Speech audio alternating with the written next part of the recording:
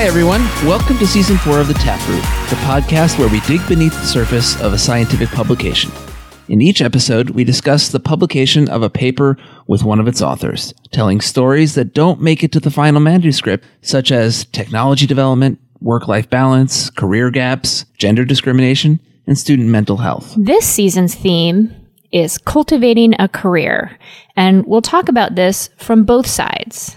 Ideas and advice for your own career, and ideas and advice for helping the careers of others. For the first half of the season, we tackle questions about graduate school.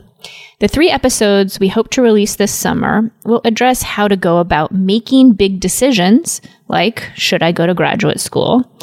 We'll debate the use of the GRE in graduate school applications, and talk about what to expect in graduate school interviews. We have loved hearing from listeners at meetings and seminars about what you liked about the podcast. We are still brainstorming for the later episodes of this season, so if there are questions you have about cultivating a career, send them our way on Twitter or email. If you haven't listened to our back catalog, now would be a great time to get caught up on it. You can find all of our episodes on Apple Podcasts or wherever you get your podcasts.